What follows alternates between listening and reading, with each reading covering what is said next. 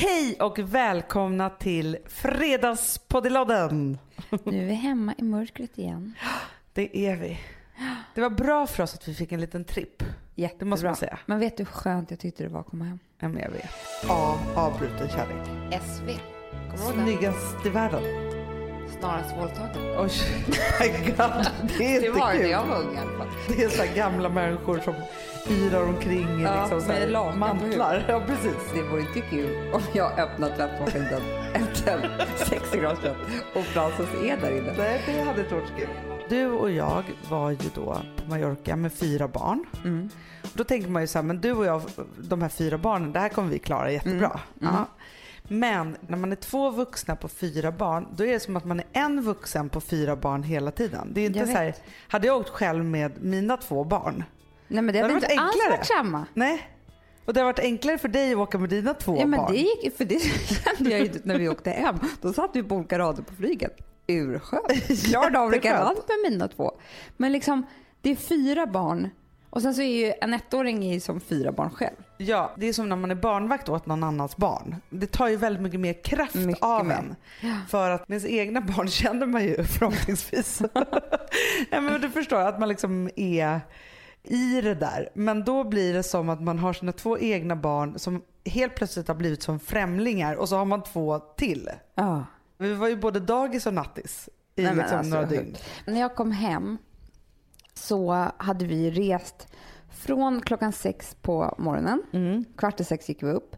Vi hade varit i Barcelona i 3 timmar och olika flygplan och så här. Det var ju rätt jobbigt får man ju säga. Ja, det måste man säga. Och det slutade med att min vagn och resa sen kom bort. Nej, men du, har de kommit tillbaka? Nej. Har du ringt då? Jag ringt och mejlat, det är ingen som har sett dem. Alltså det är så fruktansvärt. Jag har ju ingen vagn. Jag hade glömt bort det här nu. Nej, det är fruktansvärt. Men det orkar jag inte prata om nu. Jag kommer hem och bara känner så här, lämpar över barnen till Alex och bara, nu ska jag ta en dusch. Ja. Ingen varmvatten. Nej. Du vet hur det känns. Ja, men jag vet precis hur det känns. Att då vill jag gråta. Ja. Men sen kom jag på, jag tar en bastu. Ja. Och det var ändå bra. Ingen värme tror jag skulle säga. Och då hade jag en underbar stund. För då satte jag mig i bastun och lyssnade på min mans podd. Och det var underbart tills han började prata om ett visst ämne. Jaha. Och nu jag har inte lyssnat på den senaste podden. Nej, måste jag då säga. För vi är ändå ganska noggranna med att lyssna på varandras poddar. Eller hur? Vi har ju till och med en WhatsApp-grupp där vi snackar om poddarna. Podcast feedback heter det. Kommer du ihåg att det fanns, jag vet inte om det finns nu för tiden, kanske vi gör, men förr i tiden fanns någonting som kallas för bloggbråk. Eller förut, ja. Nej, men. Ja, men det har man hört. Ja, men jag hör inte om det så ofta. Nej, nu. Men vet du, jag måste faktiskt säga en sak. Jag läser inga bloggar. Nej, men inte jag heller. Så jag har liksom tappat det med bloggarna. Jag också. Jag läser bara Instagram. Hur som helst så kommer jag nu starta ett liknande. Nej. Jo, podcastbråk. Nej. Jo, med min egna man. Från att det här var en trevlig stund så kände jag mig plötsligt lite illamående. Ja, det kommer det göra. Vadå, det kommer bli ett poddbråk nu? Ganska obehagligt faktiskt. Nej. Jo. Om jag hade lyssnat på senaste avsnittet, hade jag varit rasande då? Vadå, har de gått ut med personliga anklagelser mot oss? Mot mig, och jag vet att du tycker samma som jag. Okej, kör. De pratar om alltså ointelligensen hos människor som tror på spöken. Ja, men jag är gift med personer som tror på spöken. Det är fan inte klokt. Det är nästan så att man borde... Det är ju skäl för skilsmässa egentligen. Ja. För då är man ju helt galen i huvudet ju.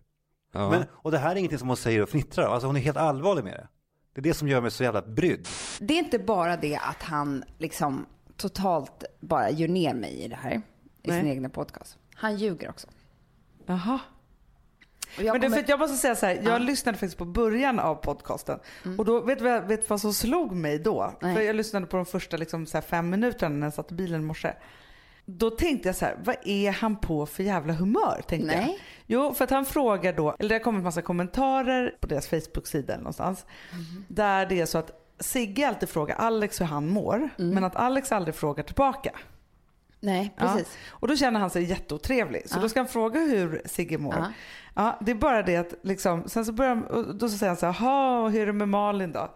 Och då säger Sigge så här jättefantastiskt. Han bara, nej men det härligaste med Malin är att hon är så positiv och att vi kan verkligen skratta åt det absurda. Att jag liksom har verkligen fått en vinstlott här.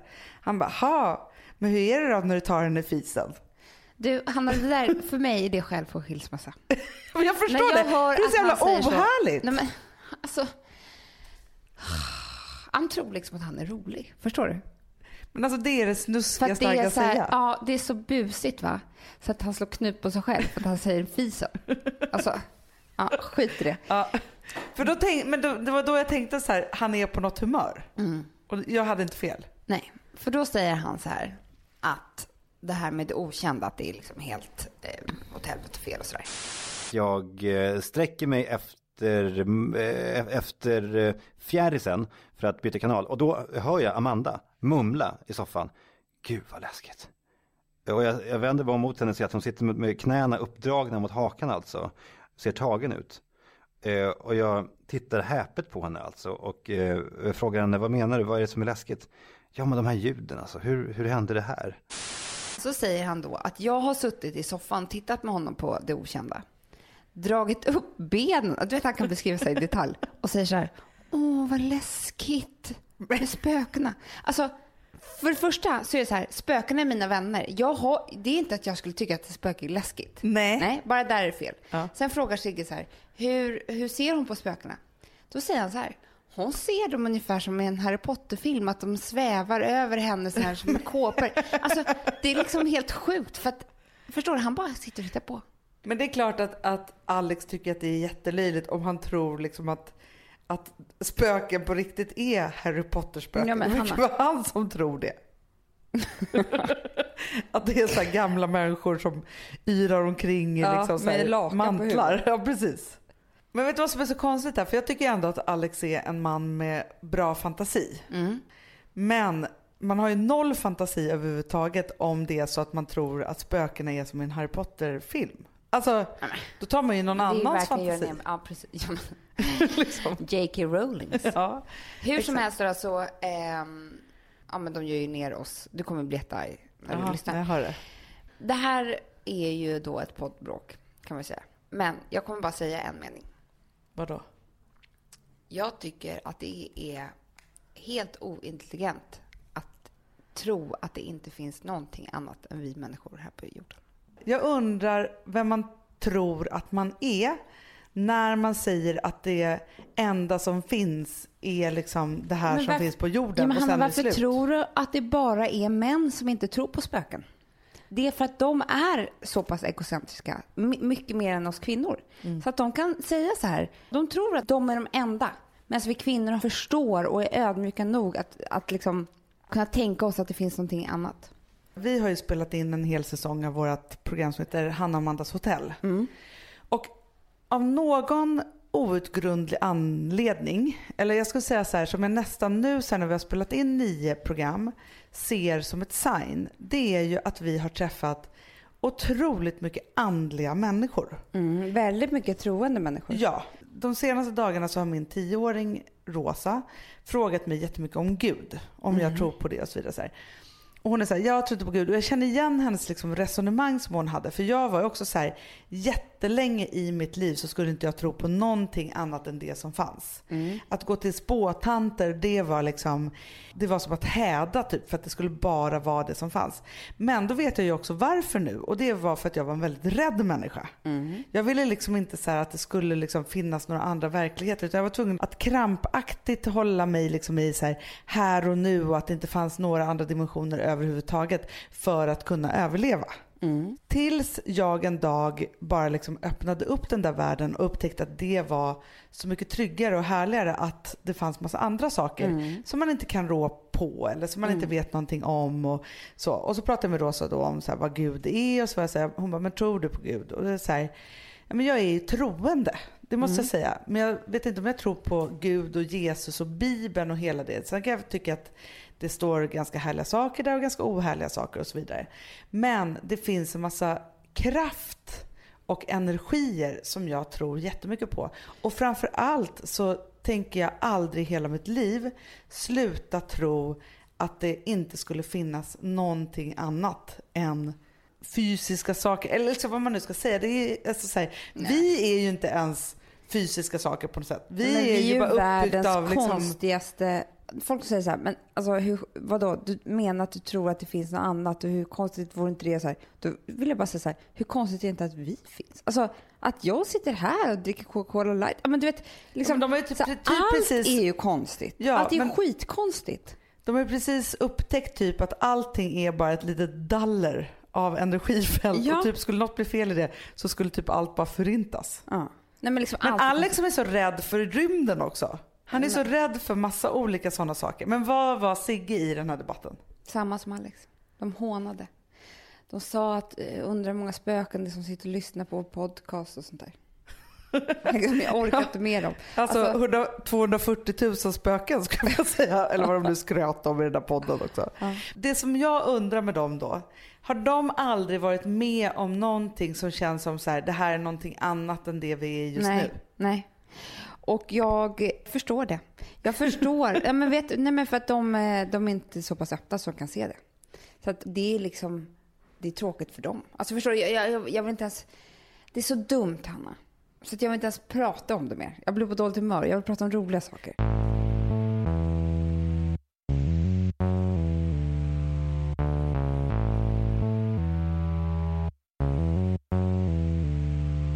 Sambla som vi sponsrade av är tillbaka. Ja, men det tycker jag är så kul. Vet du vad jag kände? Äntligen! För att det här behöver man göra om och om igen och särskilt nu. För det är så här, Sambla är en personlig jämförelsetjänst för lån och jämför upp till 40 långivare. Och det är så här, man kan ju inte göra det själv. Alltså ta den tiden och energi och också kunskap att jämföra 40 långivare, Hanna. Nej. Det kan man nästan inte. Nej, och i dagens klimat, just när det kommer till pengar och lån och sådana saker, så är det ju livsviktigt att man liksom hela tiden tittar efter de bästa förutsättningarna. Och det här hjälper ju Sambla dig med.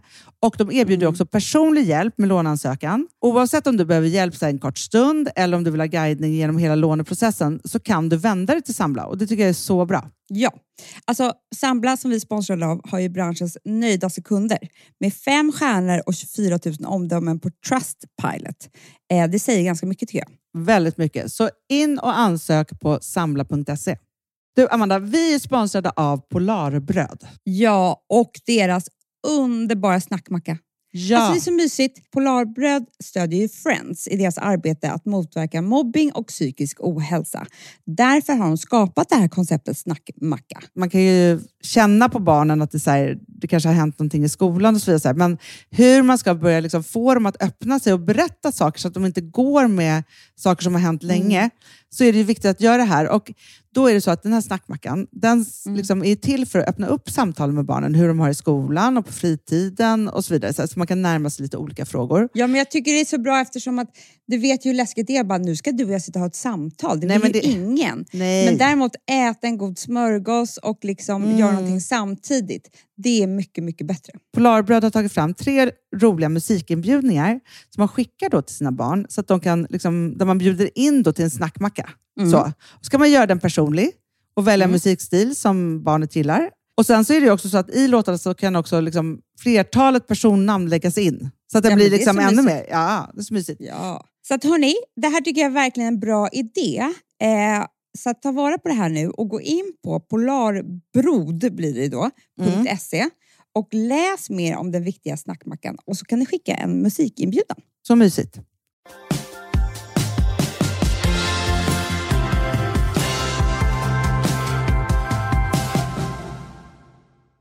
Har du tvångstankar? Tvångstankar, ja. Otroligt mycket. Skäms du över dina tvångstankar? Nej, eller vad ska jag säga? Jag är ju en person som inte är hypokondrisk. Nej. Inte har så mycket tvångstankar och liksom sådana saker. Men jag är ju en sjuk människa på det sättet att jag förflyttar ju dem rakt ner till mina barn. Alltså förstår du? Alltså inte så att jag förflyttar dem så att mina barn har tvångstankar och så. Det vore ju fruktansvärt. Du har tvångstankar för dem. Ja, otroliga sådana. Det har jag också, Hanna. Och det var det jag skulle komma till. För att nu kommer jag att berätta en tvångstanke som jag har. Som jag tycker börjar bli lite... Alltså... jag lägger i 2 tvättmaskiner typ om dagen. För att det är så mycket att tvätta. Och sen så torktumlar jag också. Varje gång som jag stänger den luckan ska sätta på så måste jag gå runt lägenheten, hitta Frances 1 år och se att hon är där så att hon inte är inne i tvättmaskinen. Och då är hon för stor för att komma in där. Så hon kan inte ens komma in. Men jag skulle aldrig kunna stänga tvättmaskindörren om jag inte såg att hon är utanför. Men jag förstår. Jag har ju en sjuk grej och det är så här, jag tror ju typ att om inte jag ser mina barn så finns de inte. Alltså det är jättejobbigt, en jättejobbig tvångstanke. När vi då var på Mallis så var det så att jag bodde ju då på 4:e våningen högst upp i det här huset liksom, med alla trapporna.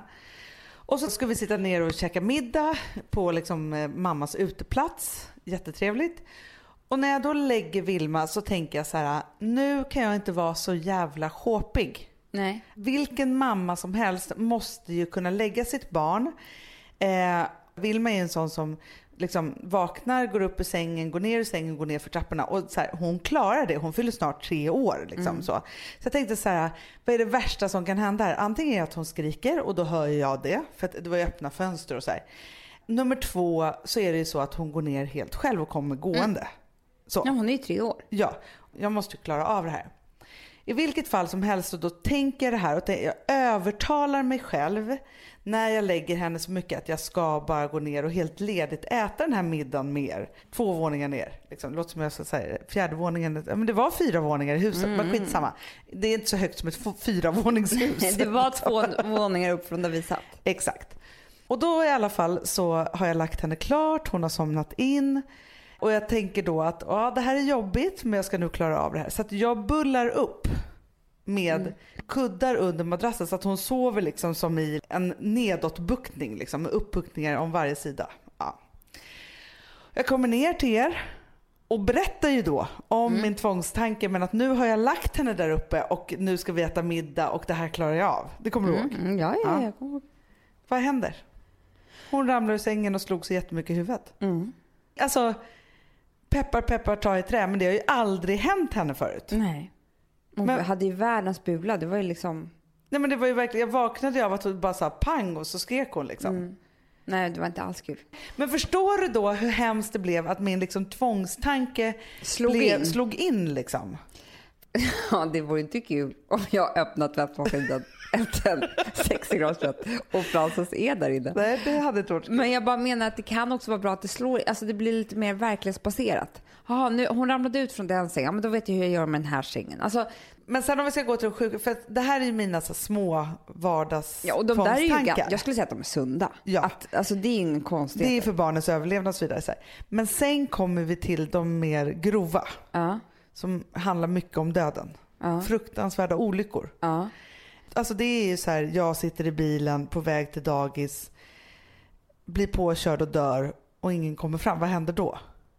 Men det är ju katastroftankar. Jo, men för mig är det liksom nästan som tvångstankar för jag kan inte sluta tänka på dem. Nej, precis. Och så är det med katastroftankar. Det är ju fruktansvärt. Det är ju någonting jag också lever med varje dag. Men jag tänker mer på saker som man... Till exempel så här. Jag kan inte gå och lägga mig om det är några knivar framme. Nej. För då tror jag att någon ska få feeling mitt i natten. Någon av familjemedlemmar ska få feeling och gå i sömnen och råka döda någon annan. Ja. Och då måste jag ta undan knivarna. Och då påverkar det liksom mig att jag gör en aktiv handling. Jag bråkar med mig själv om tvångstankarna mycket. Alltså det är till exempel A-brunnarna. Fortfarande. Och K-brunnarna.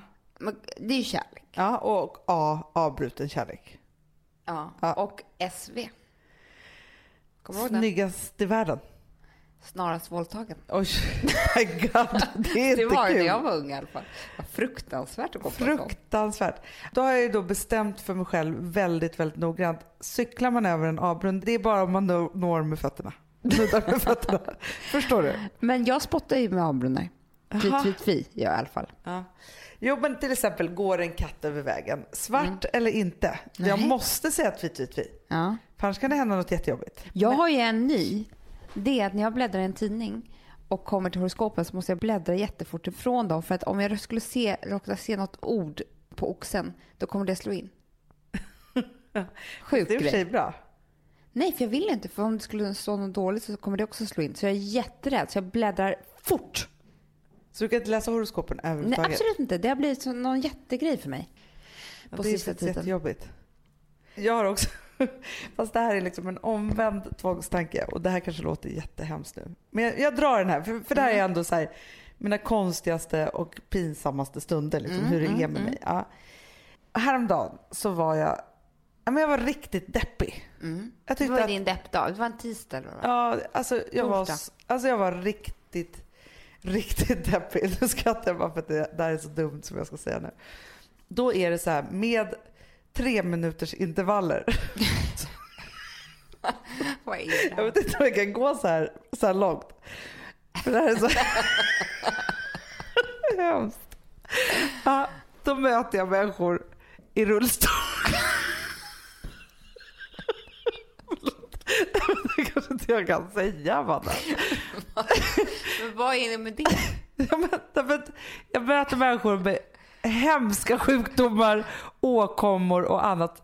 För att det är som att det är så här: håll käften, du ska faktiskt vara glad för vad du har.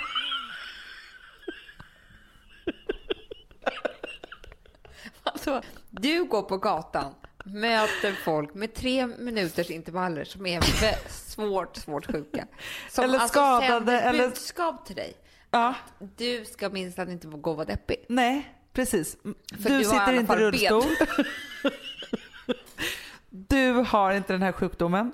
Dina barn är friska. Alltså så här, som att det är någon då uppe i universum som sänder olika saker till mig för att jag ska minsann vara glad för det jag har.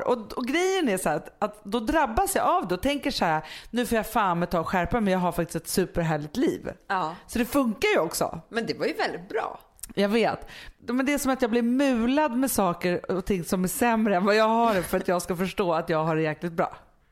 Men jag tycker det var jättebra. Alltså, du får ju tacka sen. Tack till alla som kom. Ja, men jag är jättetacksam. Det är bara det att det låter ju helt sjukt att det liksom är så. Men då alltså, var det så. För mig kan jag tycka så här. Jag vet ju att det finns massor av människor i rullstol som är dubbelt så lyckliga som jag är. Ja, men såklart. Alltså förstår du, så det har ju ingenting med saker att göra. Men det har sen om man är att det är dåligt eller så. Dö eller så, då förstår jag. Men det är på ett otroligt sätt då i den här liksom tisdagsdepressionen som jag hade. Över att jag tyckte liksom att så här, petitesser egentligen var ju liksom det som gjorde att jag blev deppig. Att då det kommer bara det ena efter det andra, alltså så att jag inte kan värja mig mot att det är så här: jag har faktiskt ett superhärligt liv och nu är jag dum i huvudet som går och tänker så här. Alltså jag tycker ibland när jag går ut på gatan så är det konstigt. Men det är vissa dagar. Känner inte du det? Så man har kontakt liksom med omvärlden. Ja. Alltså jag ser ju väldigt ofta döda människor. Ja. Jätteofta. Ofta precis efter de har dött så ser jag liksom den personen hela tiden. Ibland ser jag bara gravida. Man ser det som man behöver se. Vissa dagar så ser man ju liksom ingenting. Nej. Och vissa dagar så är man otroligt liksom öppen för saker och ting. Och vissa dagar så är det ju massa människor som pratar med en. Jag vet. Och andra dagar så är det som att man inte syns. Ja. Det är ju det. Men alltså jag tror för sig att man kanske skulle behöva flera dagar av att se mer. Men jag tror också det är bra de dagarna man inte ser. Men du, apropå det här med döda människor. Eller spöken som Alex och Sigge skulle sagt. Så min 10-åring då återigen också pratade om det fanns spöken och sådana saker. Hon verkar vara en väldigt existentiell period. Och så sa hon så här: nej men jag tror inte att det finns. Eller att man kan se det. Och då påmindes jag om att när hon var liten så såg jag att hon såg massa saker som jag inte såg. När man är liten så är man på något sätt så nära andra sidan för att man precis har varit där själv. Och så kommer tillbaka och så ser man det där. Och öppen liksom så. Men att det försvinner medan man behöver växa och bli vuxen. Och sen så kan man börja liksom se det igen. Absolut. Men har du någon sån här känsla av att du har träffat en person som kanske egentligen inte fanns? En gång har jag sett en sån person gå över Norrmalmstorg. Nej. Jo. Berätta. Han var väldigt, väldigt lång. Och var liksom inte... Ja, men det var nästan som han svävade över torget. Förstår du? Han hade inte ett utseende som du skulle säga var som en människa. Alltså det var något annat. Och det var liksom inte någon annan som såg honom direkt. För då hade man tittat. För att han såg så konstig ut. Men jag såg honom. Men jag tror ofta alltså, att det kan vara så att man i olika svåra stunder har varit med om, just när man har fått sådana budskap eller någon har sagt någonting till en eller hjälpt en med något. Och sen så här, efterhand så vet man inte riktigt om den där människan fanns på riktigt eller inte. Lite som när jag födde Rosa så har jag fortfarande en bild av vad barnmorskan sa till mig. Som jag sedan har frågat den barnmorskan efter. Som hon sa så här, nej, det var ingen som sa det till dig. Nej? Jo. Vad sa hon då? Jag blev förlöst av underbara Gudrun Abascal som startade BB i Stockholm. Och det var inte alls meningen utan hon kom in för att hälsa, hon hade sin dräkt på sig och så vidare. Så här. Och min barnmorska var på toaletten. Och då upptäckte hon så här, nej men här hade jag ju krystvärk att jag skulle liksom föda barn. Och då så hör jag hur då någon säger till mig, eller hon, eller så, fast det var inte hon, säger så här, Hanna, nu skärper du till dig. Så jag fick sån fruktansvärt fokus på att bara tänka och få ut min bebis. Så att liksom, jag kryssade 3 gånger och sen var hon ute och använde liksom all min kraft. Och det var så här, det var som att någon bara sa till mig så här, nu skärper du till dig. Och så gjorde jag det. Och så sa jag det till henne efteråt. Hon bara, nej men jag skulle aldrig säga till dig att du skulle skärpa till dig. Såklart.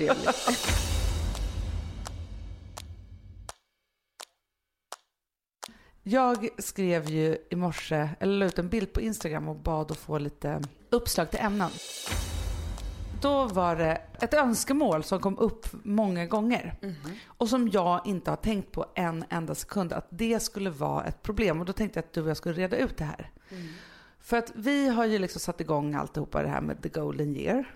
Som är ju jättenyttigt för dig och mig. Och vi har också förstått att det är nyttigt för massa andra. Det är bland det bästa som har hänt mig. Ja. The Golden Year. Ja men det är så liksom, det är som att ha en röd tråd att liksom hålla sig i.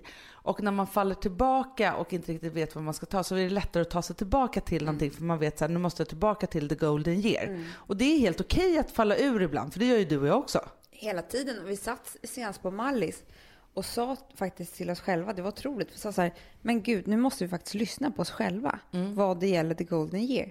Vi har fortfarande 2 månader kvar till nästa nivå. Och vi har ett par saker att göra.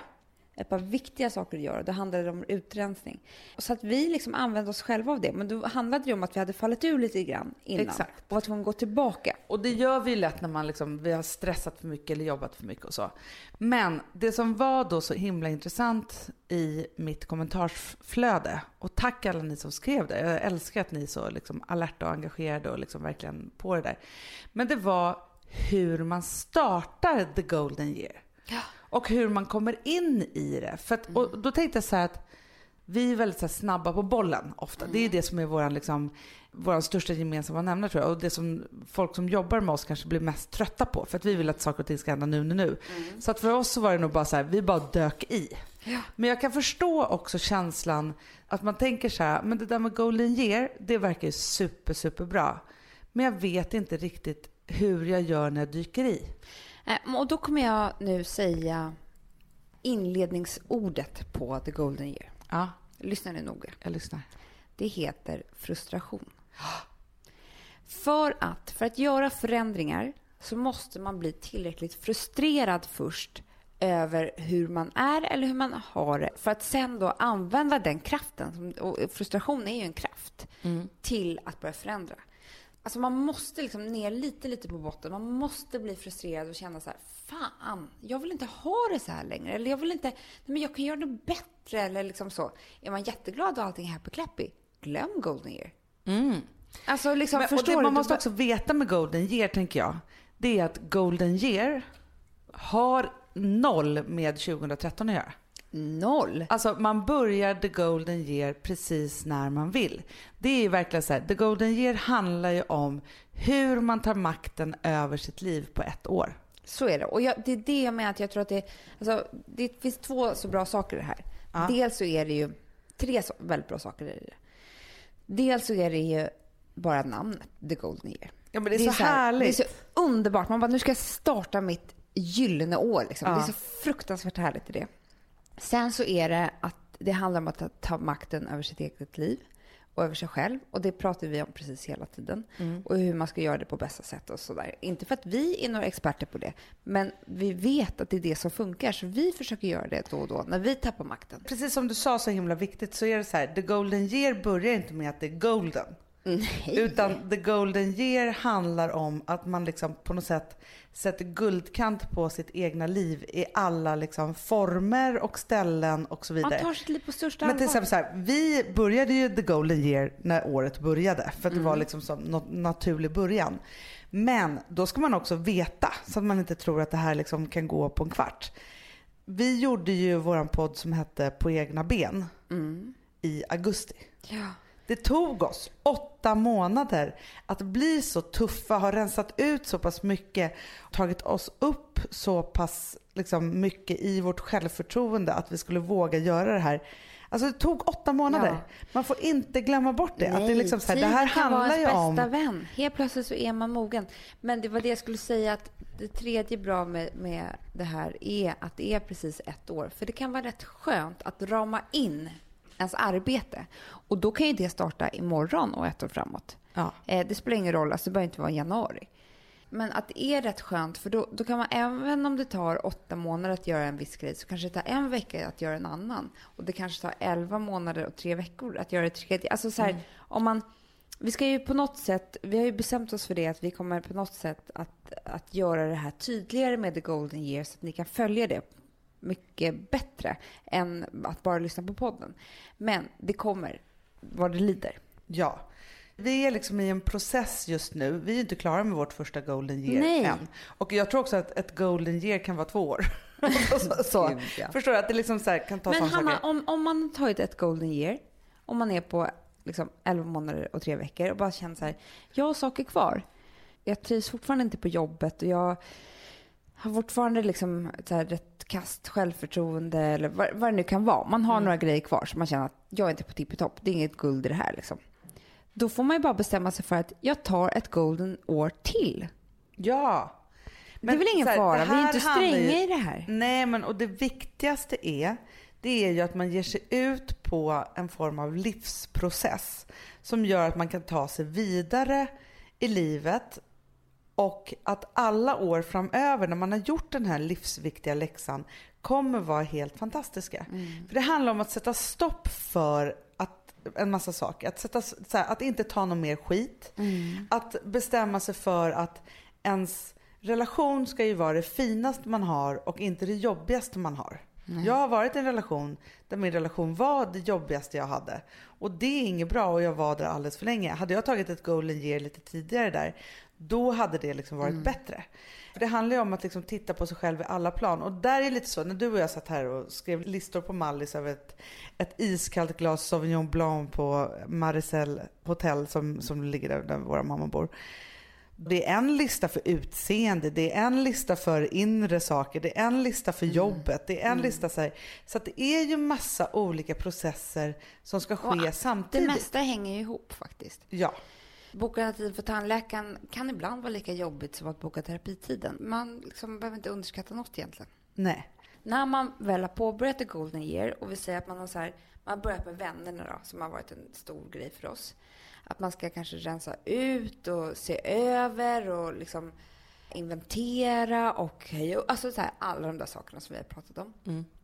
Och så kanske man då har sagt då till den här kompisen som har gett en massa dålig energi och inte är så bra i ens liv att vi får ta en paus eller någonting. Och det gick bra.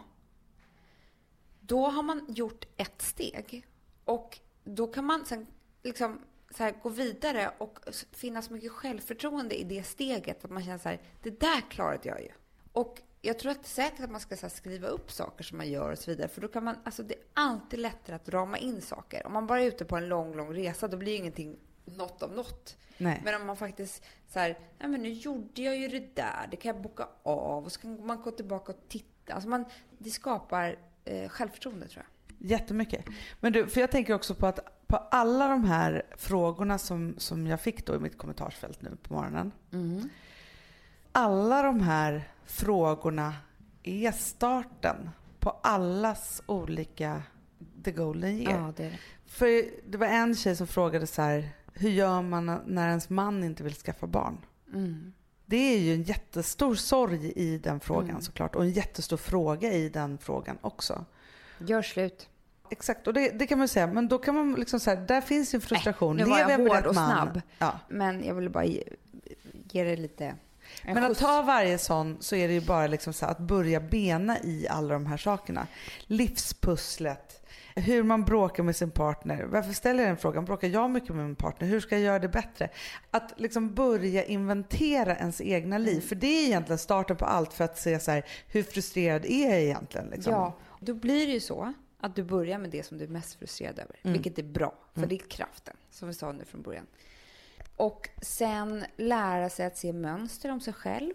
Det tar lång tid. Och se, men vad är det här för något? Varför blir jag ledsen varje gång jag har ätit middag med den där tjejkompisen? Eller han säger alltid så till mig med en kille och det känns inget bra. Alltså man måste liksom börja, eller jag gör alltid så här, eller bråkar på det här viset eller så. Bara liksom börja tänka på sig själv som någon slags så här hög med smutskläder som man ska rensa upp. Och tvätta rent och göra fint och hänga upp och stryka. Och... Så måste man ändå kolla så man inte har lagt in bebisen i torktumlaren. Precis, det man måste. Alltså allt det där som du nu beskriver är ju ett sätt att börja med alltihopa. Det är verkligen ett jättebra sätt att se sig själv som en smutstvätthög. Att vara så här, okej, nu så har jag den här smutstvätten framför mig. Jag kanske inte kan tvätta allt på en gång. Det kanske inte får plats i tvättmaskinen. Men jag börjar med de vita kläderna. Ja. Så tar man dem, och de här vita kläderna, de ska ju inte bara liksom tvättas, utan de ska även liksom kanske strykas och torkas och läggas in på rätt hylla och så vidare. Så här. Och du vet hur det blir ibland när man torktumlar grejer. Det blir inte tillräckligt torrt och man har inte öppnat dörren för det är natt eller någonting. Man vaknar om igen. Det är liksom lite fuktigt. Man måste tvätta om. Ja. Absolut. En del saker måste man göra om. Det är inte bara en spikrak väg. Nej, och det kan också vara så här, nu la jag de här kläderna på den här hyllan. Nej, men det blev inte bra. Det blir bara stökigt när jag håller på och lägger det där. Jag kanske ska hänga upp dem istället. Alltså så här, att börja se sig själv liksom krasst och fysiskt. Liksom så här, att börja liksom beskriva sig själv på det sättet. Jag tycker det är väldigt roligt med oss, för att vi hamnar alltid i att vi jämför våra arbetsrelationer och projekt i arbetet med relationer. Ja. Alltså, jag hör det var faktiskt väldigt roligt, för att vi pratade mycket jobb och sådär på Mallis, för att det var härligt att göra det eftersom vi var lediga och fick annat perspektiv på saker och ting och sådär. Och då hörde jag oss hela tiden säga så här, ja men det är ungefär som så här, vara tillsammans med killen som inte vill ha en men som liksom håller kvar en ändå. Och det är ungefär som att så här, den här killen har jag tröttnat på, men jag fortsätter ligga lite grann ändå. Alltså vi håller på hela tiden och som att, har du tänkt Ja, och jag älskar det för att det är också så här, det blir så tydligt då. Det är så tydligt när det är så här, man har liksom en arbetsrelation med någon och så helt plötsligt kommer man på vem den har varit och påminner om i ens tidigare liv liksom. Och nu pratar inte jag spökliv här, utan liksom när man var yngre, liksom så här, tjejerna i stallet eller den där som man var så rädd för, eller läraren som var på det där sättet. Så här. Det handlar om att knäcka koderna runt alla saker. Och så fort man har gjort det, då kan man hantera det. Det är det som är så jäkla härligt. Alltså man blir uppspelt bara man tänker på det. För då är det så här, så länge man går och bara så här, är blind och bara, gud, och det gnager och hur är det här nu? Och så helt plötsligt kommer man på att den där personen är ju som ens gamla högstadielärare som alltid var på det där viset. Och nu när jag är vuxen så vet jag hur jag ska hantera det. Så vi bestämmer oss också i det här att det är så här, nej men det är dags att göra slut med den där killen. Ja. Vi kanske ska bara vara älskarinna till den där. Alltså så vi pratar ju väldigt mycket så också. Jättemycket, och till exempel så tycker jag att det har hjälpt väldigt mycket med bajspåsmänniskan. Ja. För att nu märker jag, alltså när vi började prata om det i podden här, hur det är att få en påse bajs av någon som samtidigt ska pussa en på kinden. Alltså jag känner igen dem överallt. Jag är inte rädd för dem längre. Nej. Då säger vi direkt, det är en bajspåsmänniska. Ja. Bort med den. Verkligen. Vi kan inte jobba med den. Men det är som att det är liksom så här, när en sån person närmar sig i tal, skrift eller fysisk egen person, så är det som att den har liksom en bajspåse uppe på huvudet. Man bara, tjena, som lyser typ. Alltså man ser den liksom innan den har öppnat munnen. Ja, då får man bestämma sig så här, är han viktig nog så jag kan ta lite bajspåsar då? Eller nej, jag kanske inte alls har lust med det, bort med den. Alltså, så här, men man kan ju också skratta åt det. Ja, men alltså man kan också vara så här, kom inte med dina bajspåsar nu. Nej. Det kommer inte jag ta. Nej. Det handlar om hantering. Och man kan bara hantera det som man vet vad det är för någonting. Och in. Och då måste man ju också gå till det man kan. Ja, exakt. Och vi kan relationer. Det är väldigt många killar som är bra på fotboll. Ja. Alltså du vet, så om du kan säga, som jag sa häromdagen, jag bara, men du, nu var det off-play. Så skrattar jag. Då vill jag skilja sig. Det var off-pist. Jag skulle säga. Så man säger fel. Nej, men liksom så här, det här var offside. Då kommer killen fatta direkt om han är intresserad av fotboll.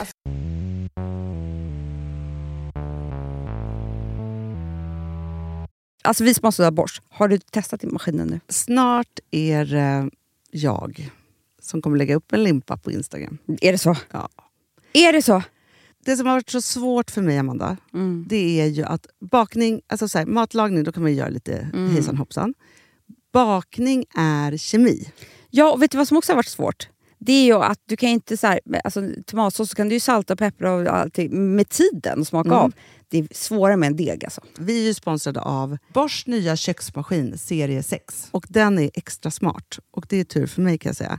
För att det är så här att först så liksom, man väger sina ingredienser direkt i bunken. Och det här läste jag om. För det var något recept jag skulle göra. Det var så här, ta inte med decilitermått eller så. För att det blir inte samma. För då trycker man... Det är inte samma vikt. Nej, men alltså det kan bli liksom det kan en hel bli deciliter fel hit och dit. Alltså, så. Ja. Men då gör man ju det så här. Det är ett geni ovanpå maskinen. Så mysigt, man känns så duktig. Sen finns det ju en integrerad timer. Och då är det också så här... Alltså förstår du? För det här är så här... Alltså, de som bakar mycket är väl så här... Ja, man har en hushållsvåg. Jag har aldrig haft det än. Nej, men också Hanna, det här som jag har alltid tyckt att det är så svårt typ att vispa äggvita. Jättesvårt. Det är för svårt. Men det behöver inte jag kunna, för det kan min serie 6 köksmaskin från Bosch. Ja, nej men alltså den är underbar. Hörrni, det är också så här, att, för det här är ju en jättebra investering. Men just också eftersom det är en investering och man vill verkligen att det ska funka, så är det så bra för man kan prova 100 dagar hemma med fri returrätt. Så.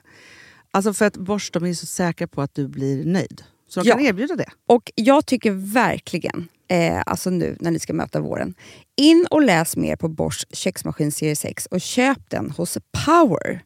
Det kommer bli en underbar sommar. Woof, woof. Woof. Det vet vad det betyder på hundspråk. Det betyder att jag är hungrig.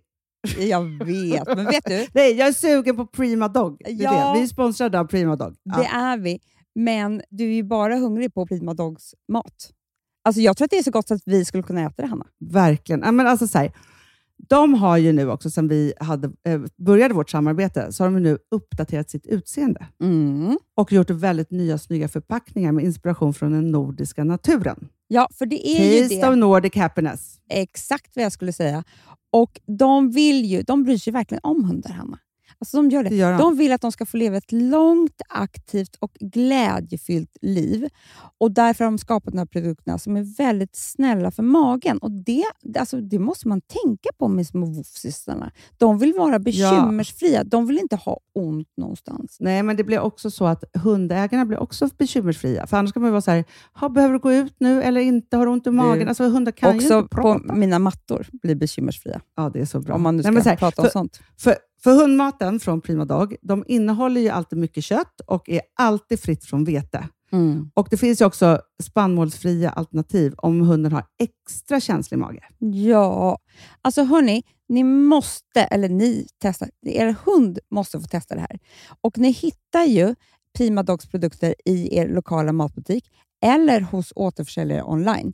Ni kan gå in och läsa mer på primadog.se. Taste of Nordic happiness. Voff!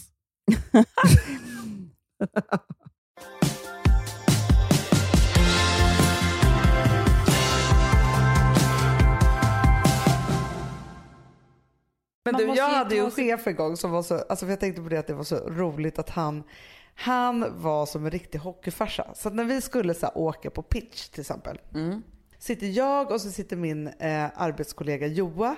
Vi är väldigt lika liksom, på tjejsättet som man är liksom så. Sitter vi i en bil och så sitter han och kör och vi ska upp och pitcha ett jättestort projekt på TV4 typ. Och det var jättemånga som skulle pitcha, det stod ganska mycket på spel så här. Och då går han in och ska peppa oss.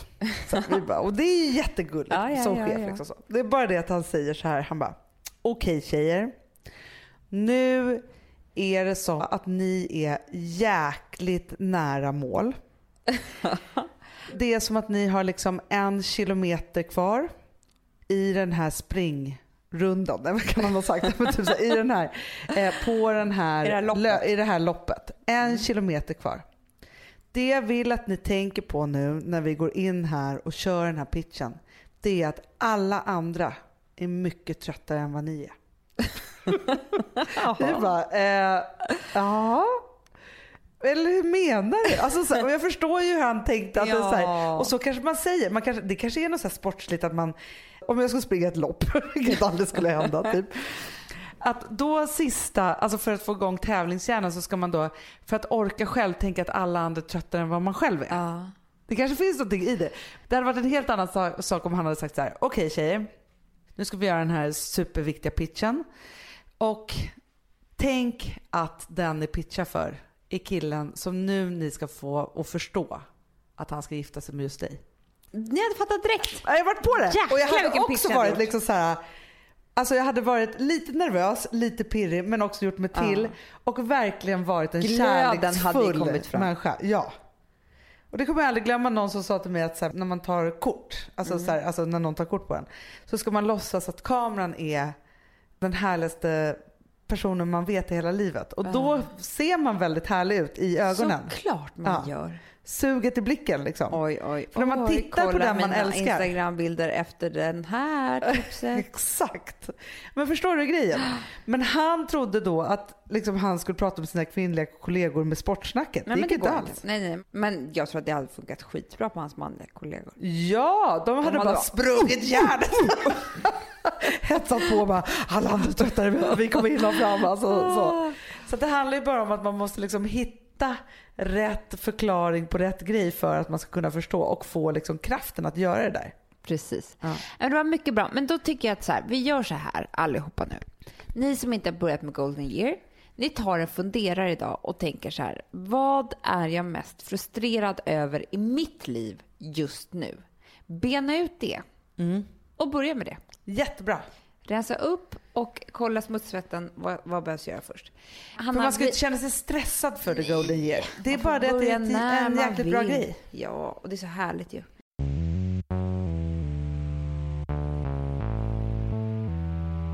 Vad jag ska lägga ut nu för någonting? Nej. Du ser vad jag har, va? Lårhöga stövlar idag. Ja, jag vet. Som jag pratat om i podden. Som jag pratade om när jag skulle ha stilen Golden Year 2.0 i somras. Nu har jag köpt dem. Jag kommer lägga ut dem på Facebook och så att ni ser hur snyggt det är. Jag ser fram emot det. Och hörni, vi älskar er. Tack för alla fina